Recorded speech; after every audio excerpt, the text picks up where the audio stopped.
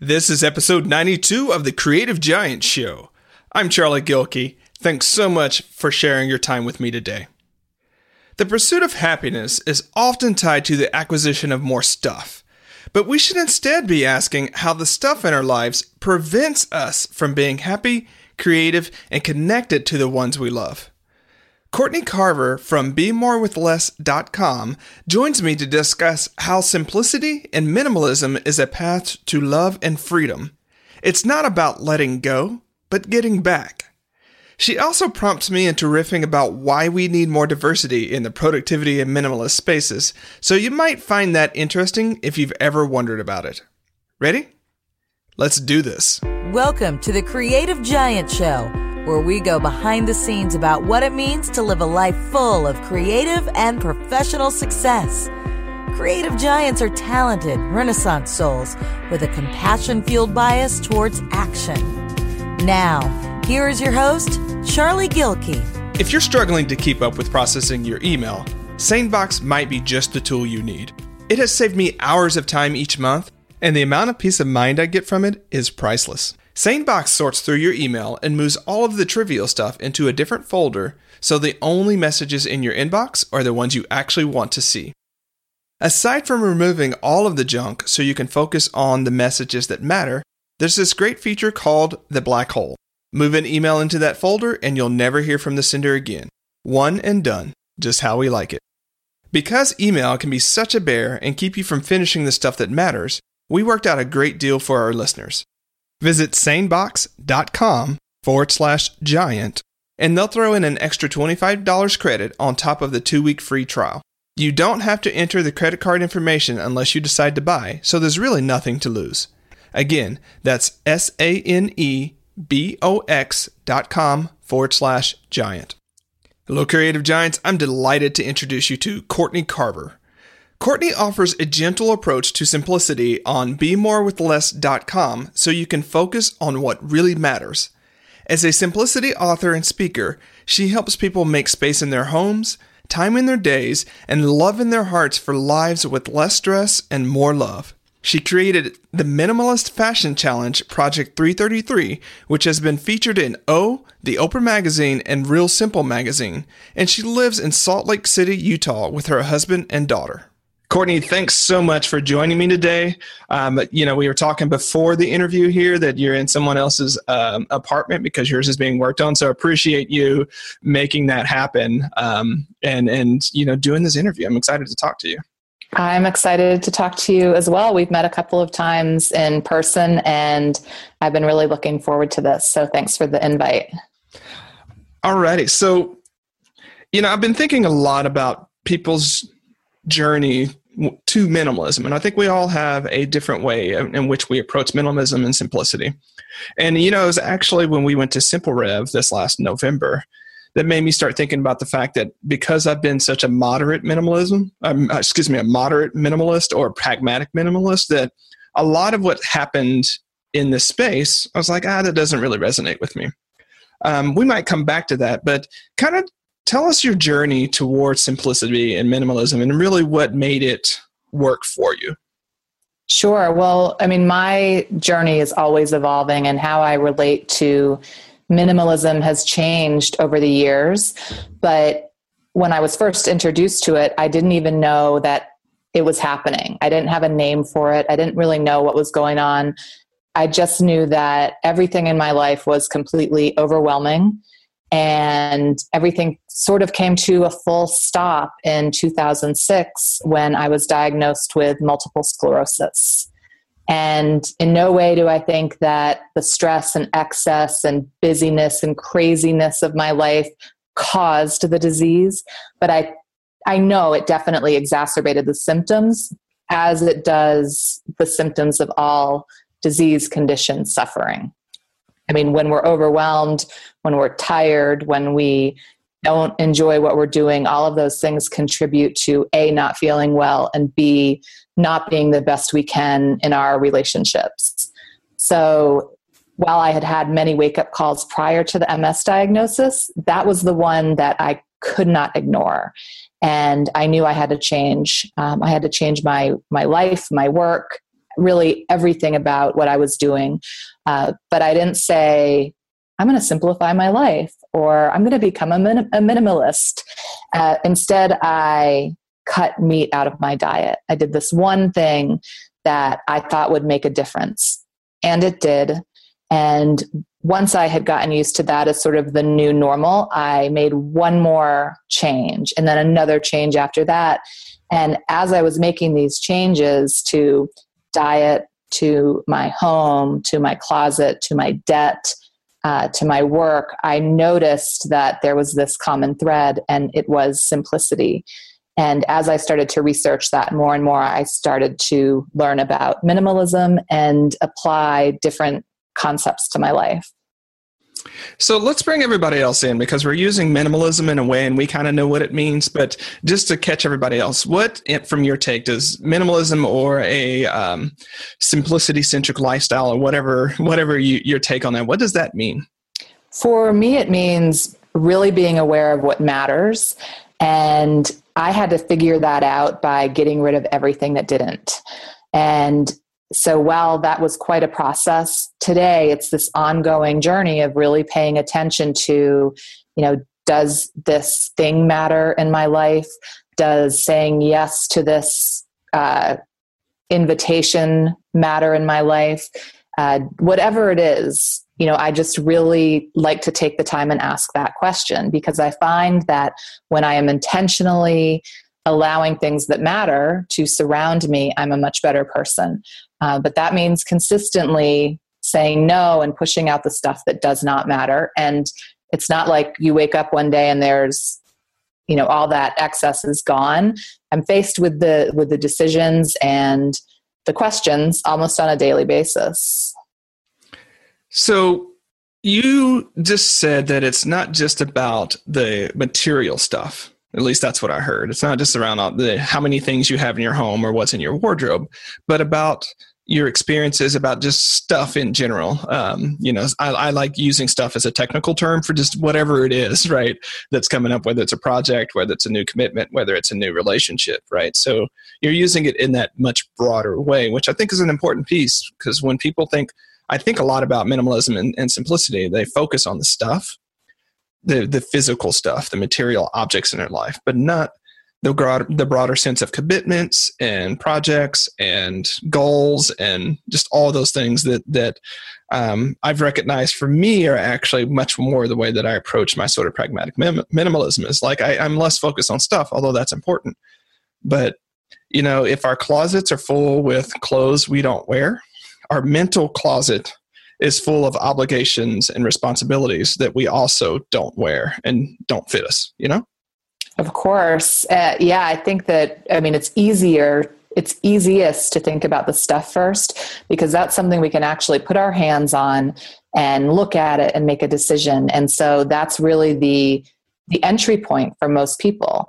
And I think that's fantastic, because I think that when you clear away a lot of that external stuff, you really have a chance to go in and to clear out the internal stuff. And really, I know in my circumstance, I couldn't really deal with the internal stuff until I got rid of some of the external stuff. So the actual material things, like you mentioned.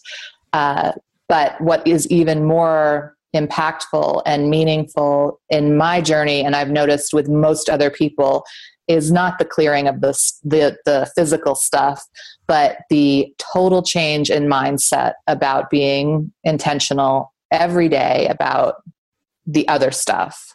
So we're throwing that word stuff around quite a bit. Hey, it's a technical term here. Perfect.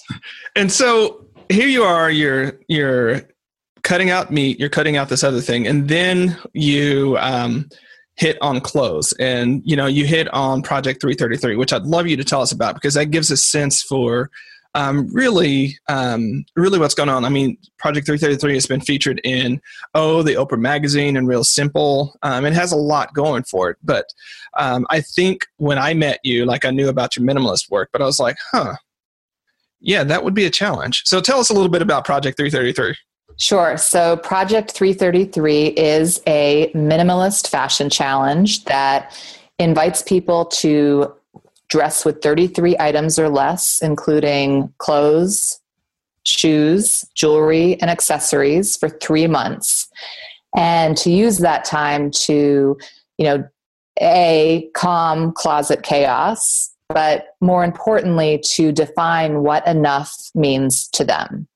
And it is different for everyone.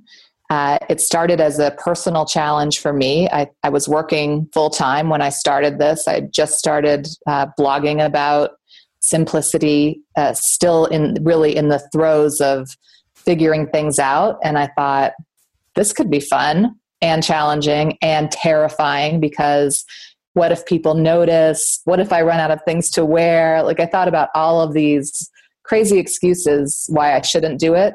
And I knew with all that fear surrounding it that there is probably some great lesson behind all of it. So I jumped in, and at the end of 3 months, no one had noticed, especially where I worked, where I thought they would. I was working in ad sales, meeting with clients and colleagues and my employers on an everyday basis, going to events, and nobody called me out for wearing the same dress to every event for 3 months, because as I've learned, people care way more about what they're wearing than what I'm wearing.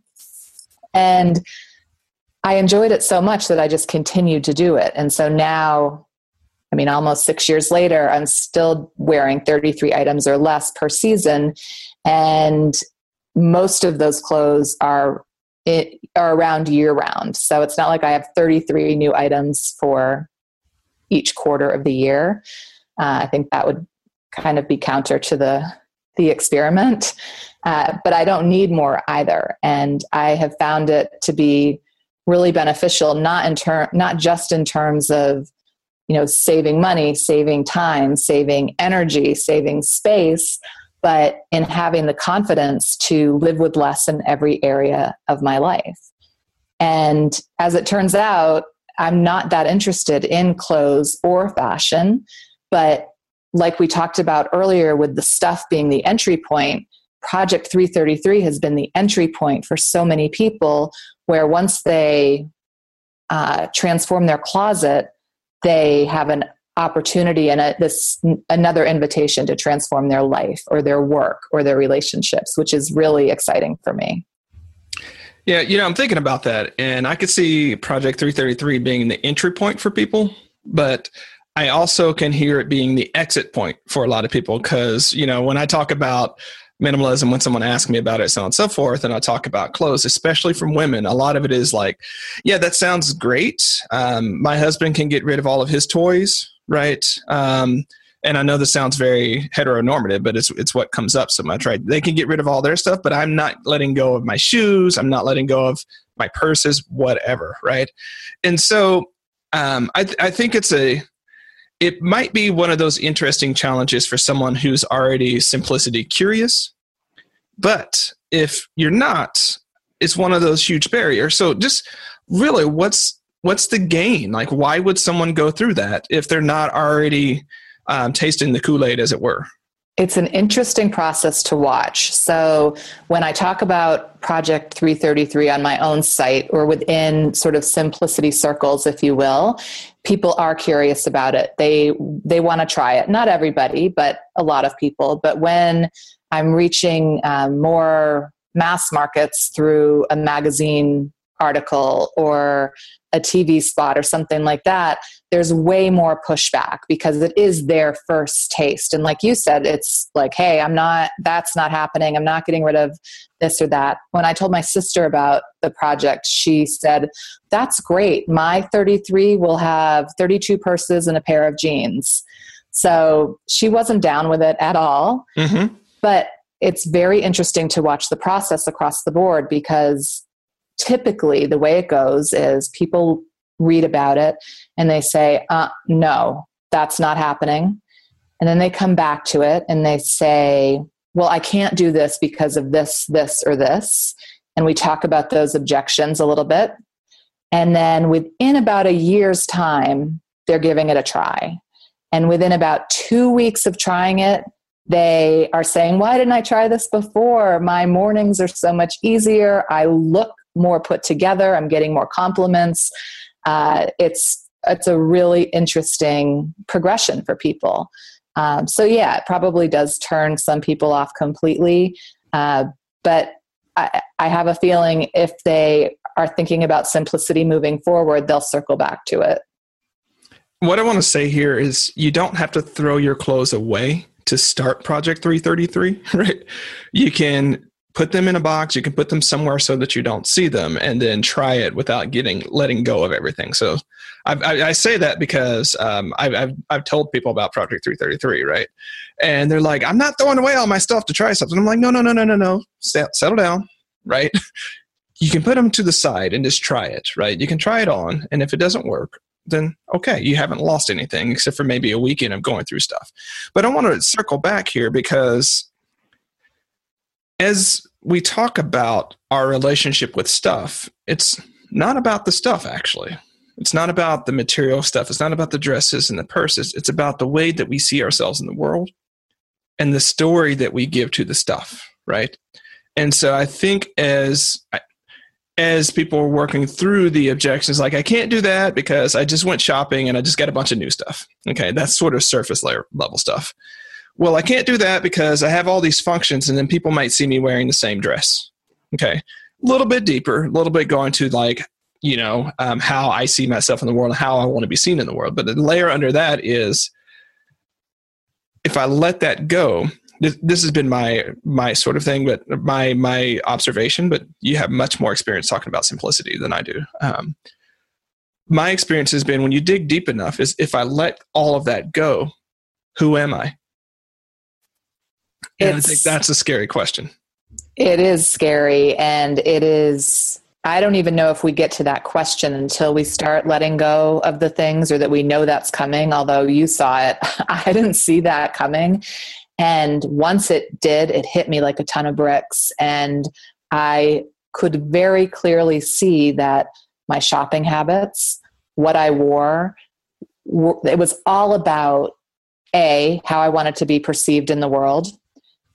This aspirational, like who I thought I was supposed to be or who I wanted to be, but it was never about who I was, because I can guarantee that when I was putting on a suit to wear into a meeting to show everyone that I belonged in a conference room, that was the last place I wanted to be, that my real self wanted to be. And I mean, it was like this mix of happiness and sadness when I figured out that for close to 2 decades, I was really not myself. And I had just gotten caught up in this, I'm supposed to do this next, and now I'm supposed to be like this, and I'm supposed to dress like this because that's what I saw in the magazines, that's what everyone around me is wearing. And even though I never felt like I was a follower or following trends or doing any of those things, it was so much more than that. It was, I wanted people to see me as this beautiful, smart, wonderful, successful person. But if I think back now, they never really got to see me. And so now, fast forward 10 years since really I started to scratch the surface of all of this, I truly enjoy the work I do, the life I'm living, the relationships that I'm forming, because I am attracting and connecting to people that are actually connecting with my heart instead of my blazer, if that makes sense. Yeah, it does make sense. I mean, they're connecting with your blazer, they're not connecting with the way that, your pants make your butt look, like different things like that. And I know it sounds crass, but there's a lot of attention that we pay to those types of things, which if we take a step back and say, is that really what I want to focus my attention on? Right? Because if I'm focusing my attention on those things and hoping other people's focus their attention on those things, let's say I'm successful and they do. Is that really what I wanted to, is that really the impression that I wanted to leave, Right. Or is that how I want to feel at the end of every day? I mean, not being yourself is exhausting. It's exhausting. Like you don't even know you're keeping this facade up day after day after day. But if you look at, how you feel at the end of every day, I think that it's it becomes more and more obvious, even before you start getting rid of things. Yeah. Yeah, I mean, so I'm glad you said that. That definitely one of the spark moments from this episode. Not being yourself is exhausting. And what I've experienced is, I mean, and Marie Kondo talks about this in Life Changing Magic. Joshua Becker talks about it in, I'm going to make sure not to screw this up, The More of Less, right? I say that because of, well, Courtney, you know why, but right. And I've seen it in your work as well, right? But once you start letting go of the stuff, you get this weird sense of energy back, right? You get this weird optimism, and like sometimes it shows up as creative surge. Sometimes it shows up as emotional surges where like you finally start making other decisions in your life, right? It's a weird thing where people will do things like they're in debt, they get rid of stuff, and they start saving money and investing, and they get all of this sort of willpower and discipline that they didn't have before. And I think it's fundamentally because a lot of that energy has spent propping up, like they're carrying this identity on their shoulders all day. And it's somebody else's life. It's somebody else's vision of who they are. And you get home at the end of the day and you just want to let that crap go because you're exhausted. Well, when you're not carrying that anymore, there's a lot of energy that you get back. Yeah. So you know what that energy is? What's that? It's love. It's love. And it took me a long time to be able to identify that, but that's what it is. It's my belief that and experience that simplicity is the way back to love. And it's people you love, work you love, a life you love, and at the end of the day, when you have that extra energy and I'm not saying I'm full of energy at the end of every day still, but I feel very different than, in the days when I was faking it most of the time. And I'd like to say that I don't believe that other people, and I know I wasn't intentionally like creating a persona or a personality or trying to be someone I wasn't. It was just like by default, it felt like that happened. And that's why intentionality is so, such a crux of the simplicity movement, because, gone are the days of, I'm just going to see what happens or go with the flow or whatever it is. You have to be thoughtful about who you are and what you let into your life and what you put out into the world as well. Absolutely. And the thing about it is, it alters your decision-making processes about a lot of things. For instance, before, when you're frustrated and maybe upset or something like that, a natural way in which you might leave that is retail therapy, right? You buy something, you feel good about yourself, so on and so forth. When you recognize that pattern and you recognize that the reason you have so much of this stuff is because of that. Now, we can talk about stuff in the material way like we have been, but like a lot of people will be upset about themselves for different reasons and then make a bunch of commitments to change their life and change who they are. And then they've got, they've got expectation obesity going on, and they've got too much going on there. So you can look at it in multiple ways. But once you recognize those patterns, whenever you're upset or frustrated and you see that same stimulus and you start to reach for that same response, you're like, wait a second, no, not doing that. But crap, what do I do now? Right. That's really the first. What do I do when I'm not feeling good about myself? Because I can't buy my way out of my suffering. Definitely. And I tried so hard. I shopped for every event and emotion. I shopped when I was high, when I was low. And I wouldn't even label myself a shopaholic, but it was still that constant, like little tiny lift of either getting something new or chasing something new or distracting myself from whatever I was not wanting to deal with. And for me, it had to be this deliberate choice eventually. First, it was just going without, like shopping fast, go without and see what happens. And yeah, there are a lot of things that come up. And what do you do? And I started to improvise and go for a walk or, really get intentional about a morning routine or do all these little different things. But it all came down to really trading shopping for self-care and realizing that when I am frustrated or worried or bored, that's not my body's way of saying, let's go shopping. It's my body's way of saying, take care of me, please. Like, let's do something about this. Let's feel good in a healthy way, not in a let's go broke way. Exactly. And, I think about this a lot because we are in the United States and in the Western world, we're so blessed in so many different ways. I mean, one-click shopping is an amazing thing. It's an amazing technology. It's an amazing world to live in where you can go on Amazon and for whatever it is that you want, you can probably get it in 2 days. And you click a button and it's coming to you. That's wonderful. We have yet, I think, to really develop the willpower and the character to be able to have that not backfire against us, right? Because let's imagine 60 years ago, right? If you had stuff, which not a whole lot of people had that much stuff, right? But if you had it, to go get more was actually quite an ordeal. Right? You had to get in a car, you had to go to the Sears, you had to do it was actually a big deal to buy stuff at that point. If you had the revenue, if you had the income, and if you had the means to do so.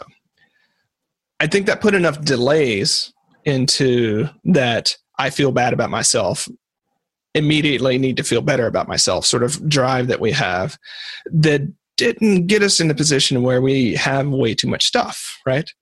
There's enough time. And I think that's where I would want people to think is like, we don't have to be shopaholics because we live in a convenient, over consumeristic society as a general rule that we can just go with the flow or even resist the flow a little bit and still end up with a whole bunch of stuff, Yeah, that we definitely need more purchase pauses. Is there an app for that? There must be something where you're about to buy from Amazon or somewhere else and everything just freezes for about 24 hours.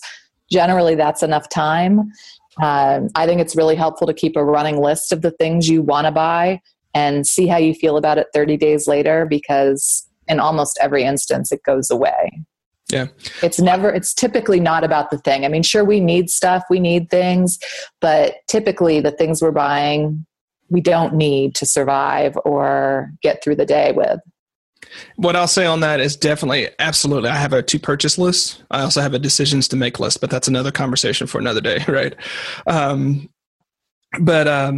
What I'll say about the to buy list is remove yourself from the context from which you made that original decision. So I often will joke, Courtney, about my experience of going to Barnes and Noble sometimes is that, I don't do it anymore. I go in there and I'm like, oh, that book looks interesting. This book looks interesting. I'm walking around Barnes and Noble with like 8 books, right? And I know I can't take them all home with me, right? And so I'll walk around for another 45 minutes and slowly let go of 1 or 2, so on and so forth. That's a terrible way to go about doing that. It wastes a lot of time, right? You can make a list and leave the store, right? And come back if you really want it. Turns out a lot of times you won't go back, right? So leave that context, which is a little bit harder if you're on Amazon, a little bit harder if you're on an online shopping site. So that might be one of those things where you just need some time, Definitely. And I think once we start surrounding ourselves with things that inspire us in different ways, instead of that shopping, and if, becoming a minimalist is more interesting to you or interesting at all, start researching that a bit. There are plenty of places online where you can really immerse yourself in that culture and see people doing different experiments or living their lives in different ways because of what they've let go of. And I think once you find something more interesting than shopping, it gets easier and easier to distance yourself. What's interesting about this, and I'm going to pull back a thread that you kind of showed to us earlier, is that energy is love, is what you said. That energy that you get when you start letting go of stuff is love. And I was thinking before this interview about the fact that when you look at the leading voices in simplicity and minimalism, a lot of them are male. It's it's not representative of the general population, right? They're like maybe 10% of actually, and that'd be pushing it, of simplicity / minimalist thought leaders who are female. And going back to my original sort of resistance to it, so much of that sort of male-dominated literature is about you get rid of stuff and you make money, right? And then you travel, right? And then you get to do all these cool adventures and quests, right?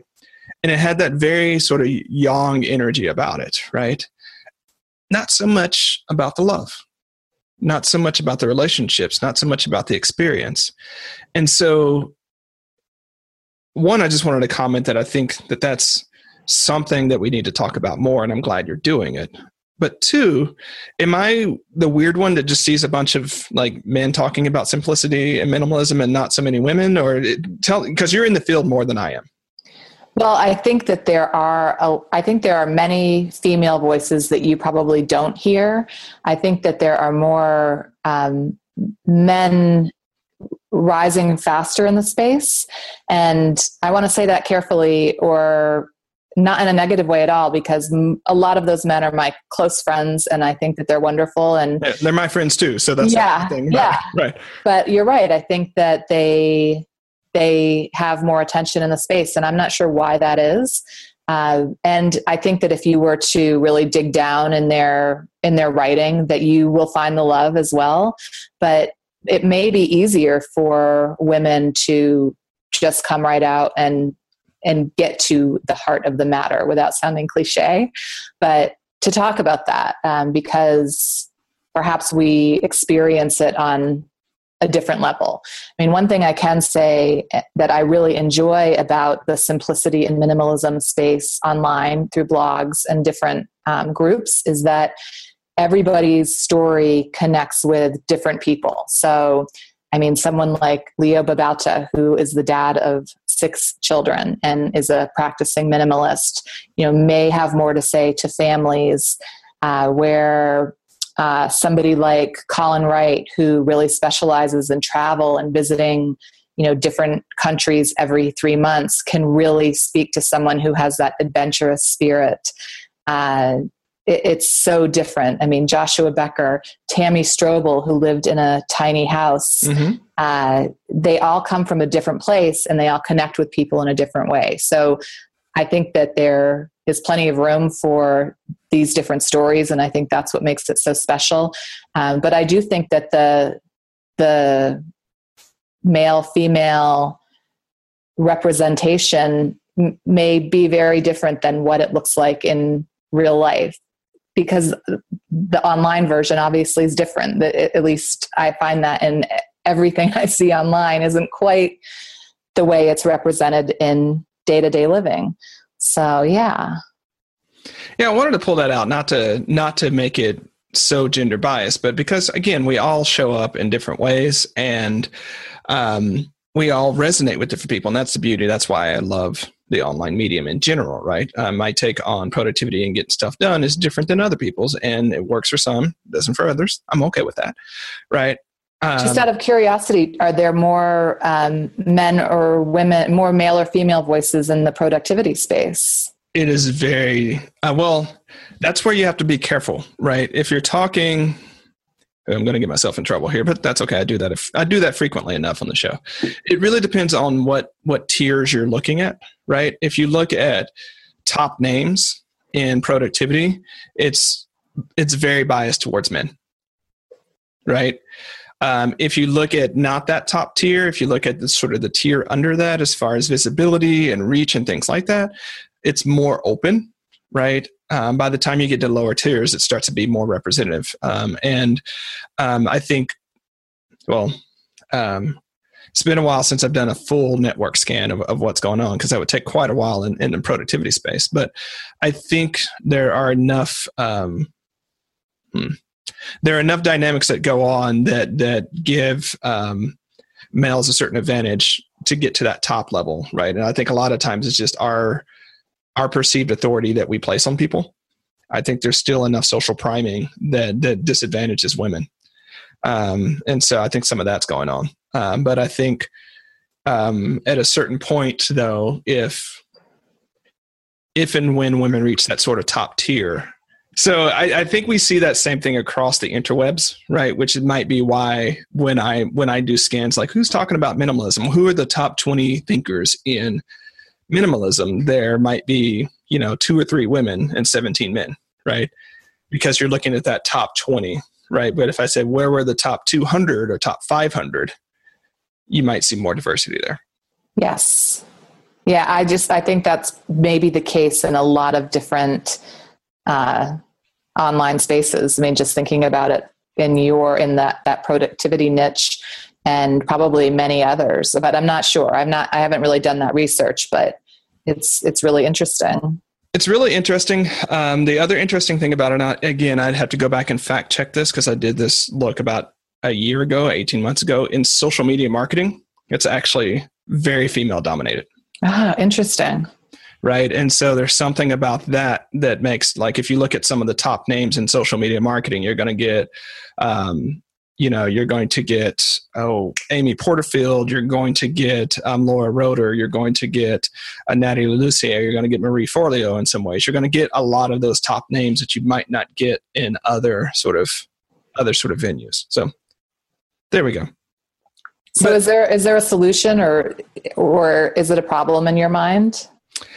I think the problem becomes a lack of creative, emotional, and intellectual diversity, so that the conversation becomes about one thing. For instance, I think I'll speak of my own sort of lineage here. I think there needs to be a lot more talk in productivity spaces about relationships, love, things that matter at that level, more so than just checking stuff off the list, right?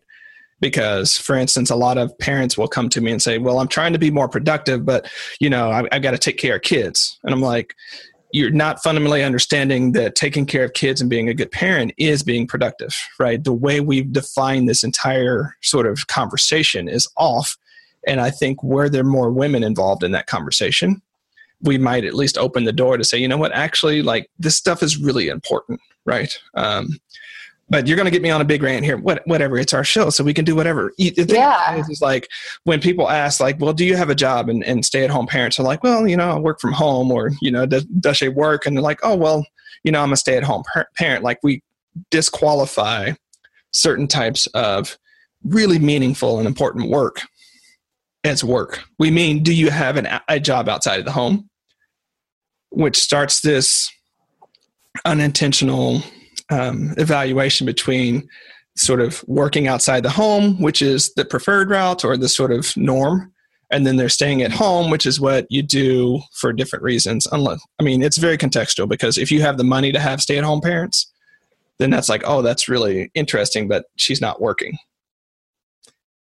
Anyways, so I think the whole conversation about work, which is related to the conversation about productivity, needs to be more open, right? So that we can have conversations from stay-at-home moms, and talking about stay-at-home moms, stay-at-home dads that are talking about what it means to be productive in that context. We can have conversations from seniors who are no longer in the workforce, in the traditional workforce, that can talk about what it means to be a productive senior. So doing work in the world doesn't mean punching in at the beginning of the day and punching out at the end. There are so many ways that we work in the world. Yeah. So in that degree, I think it's a problem in my area. I think it's the same problem in business as well, right? But I think in a conversation about here's fundamentally why I get so interested in economic conversations, which, believe it or not, simplicity minimalism is a spur of an economic conversation. We spend so much of our lives governed by economic decisions and consequences. When people realize that they can be fundamentally, richly happy with a third as much of the stuff as they're working to buy, it changes the way in which they might make decisions about those jobs. So when people tell me, I really want to do this creative thing, which is what I get a lot. I really want to do this creative thing. I really want to do this business, but I'm in this big home with 3 cars and kids that I want to send to Ivy League schools and things like that. There's this huge infrastructure of life that they put on their shoulders, right? And it's kind of talked about the emotional weight. They put this huge thing on there. And when you just pull away and say, but is that making you happy? is that really you living the life that you want to live? Or do you have some idea that you're going to make a bunch of money and then when you're 65, you're going to finally do the thing, right? That's why I get so fascinated about these conversations, right? Because when we show people that there are different ways of living in the world, different ways of making decisions, and still, your brand is be more with less, right? People think minimalism is about giving up. They don't see that it's about getting back. Okay, that's my rant. Yeah, no, I agree. I think people immediately think minimalism, that means nothing. But in my experience, minimalism is everything. I mean, it is, and I went through that process that you're describing where I was working a job that I didn't enjoy to pay all my monthly credit card bills and to pay my big house payment and to furnish that house and to repair everything that went wrong with that house. I mean, real estate for me wasn't an awesome investment. It felt like a sinkhole. And I'm sure other people have a different experience, but I was in a house that it was just taking over my life. And so I was working harder to keep all of that up. And so that was another piece of the puzzle for me. Once I realized that when the debt was gone and then the house was gone, everything just opened up. I mean, my life is just now enjoyable and not an obligation. And yeah, I think it's important to see that yes, there is a lot of less involved. There's a lot of getting rid of things, but it is to make space for the things that you care about, the people that you love, and health and happiness. Yeah.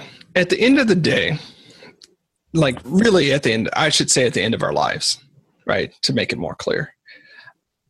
I don't know that we step away from our lives saying, I wish we had more stuff, right? If only I could have filled my garage with more stuff. It's not really where we get to. I think I haven't gone there yet, but I've asked people, across multiple contexts, like really, what would you want it to do more of? It's experiences. It's more love, more relationship, more quality time, sometimes more travel, right? But it's less of the grind and less of less of that. And so in my perspective, that's what you're giving up. And that's not something that's really serving you anyways.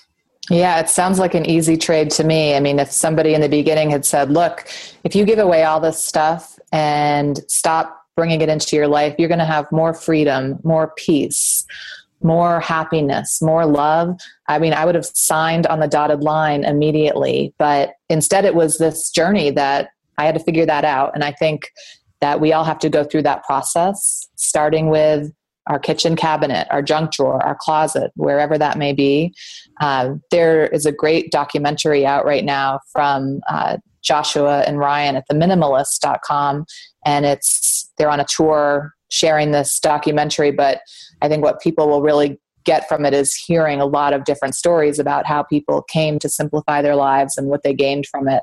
And once I hear stories like that, and for instance, when I was paying down debt, to hear stories of people who had been in debt their whole lives and then got out, to hear that, I could immediately say, okay, if they can do it, I can do it. And that was a starting place. So look for that inspiration and find whatever that connection is to inspire the start. So I'm going to riff on that for just a little bit as we start to wrap it up, right? So it's not necessarily it being minimalism, simplicity. It's not about letting go of the things that you love, right? Letting go of those things that matter most to you. It's actually not about that. And so if you have stuff in your life that you fundamentally love, a dresser, a picture, a dress that you got when you were 18 that means so much to you, whatever that is, like if you love it and it brings you joy, keep it, right? And cherish it. It's about not covering up those things you love with a whole bunch of stuff that you don't, right? And so I don't know your take on this, Courtney, but when some people ask me, all right, I kind of see what you're talking about here, Charlie, right? Where should I start? It would be dumb to start with the things that you love, getting rid of those. Like, why would you do that? Find the stagnant stuff that you know you just need to get rid of, right? That like I can think of some stuff right now that probably will be gone by the end of tomorrow, because I just came back from Arkansas, which always prompts me to purge a bit more, right? That stuff, get rid of that first. And the easy stuff. Get rid of the easy stuff first. If you want to go all in, like life-changing magic of tidying up is great. She's got a process for purging and doing all that. That's one route that you can take. But if you're not really hooked and you just want to explore, just get rid of the stuff you don't want. Yeah. And what's interesting about that is I didn't even know what I wanted or didn't want in the beginning, except for that easy stuff. And there were things that I would look at and think, oh, I love that. I love that. Or over silly things. I'm not talking about like the crazy sentimental things that really get a hold on us, but I'm talking about just, a dress or a piece of furniture or whatever. I love that. And then the more that I let go and the more I saw how that was benefiting my life, the less I loved that other stuff too. So yeah, start with the easy stuff. You really, build up your decluttering muscles and your letting go talents. And I think that the more space you create around the other stuff, it becomes very clear what you want and don't want in your life. So from this episode and from your work in general, what would be the one message that you would want people to take away? I think I'd have to come back to this idea that simplicity will bring you back to love if you give it a chance, and not to discount it as, spring cleaning or taking a box out to the donation bin, but it's so much more than that. It really is love. It's a life that you love. You have this opportunity to create relationships and health and work and all of these things that you are just crazy about by simplifying your life. So as the guest for today's jam, I'm going to let you issue the challenge or prompt for listeners of the show, what you would want them to do next from this. So Courtney, what's your challenge for today's listeners? It seems obvious to me that I am going to have to challenge people to consider dressing with 33 items or less for 3 months. And if you get scared or worried or concerned about it, just remember it's only 3 months. After 3 months, you can bring all the stuff back into your closet. But I recommend it. Just give it a try and see what happens. Courtney, thanks so much for joining me today. It's been wonderful to talk to you. Thanks, Charlie. Okay, Creative Giants. So you heard it from Courtney. Simplicity is a way back to love if you let it take you there. So as you're thinking about what to do and whether you want to take forward, I'm going to repeat our challenge. Consider slimming down to 33 things for 3 months. We'll link up to Project 333 so that you can see more instructions and get more info about that. But see not what it makes you let go of, but what it gives you back. And until next time, stand tall. Thanks for listening to the Creative Giant Show. To find more tools and inspiration for creative giants, head on over to productiveflourishing.com. Stand tall, Creative Giant.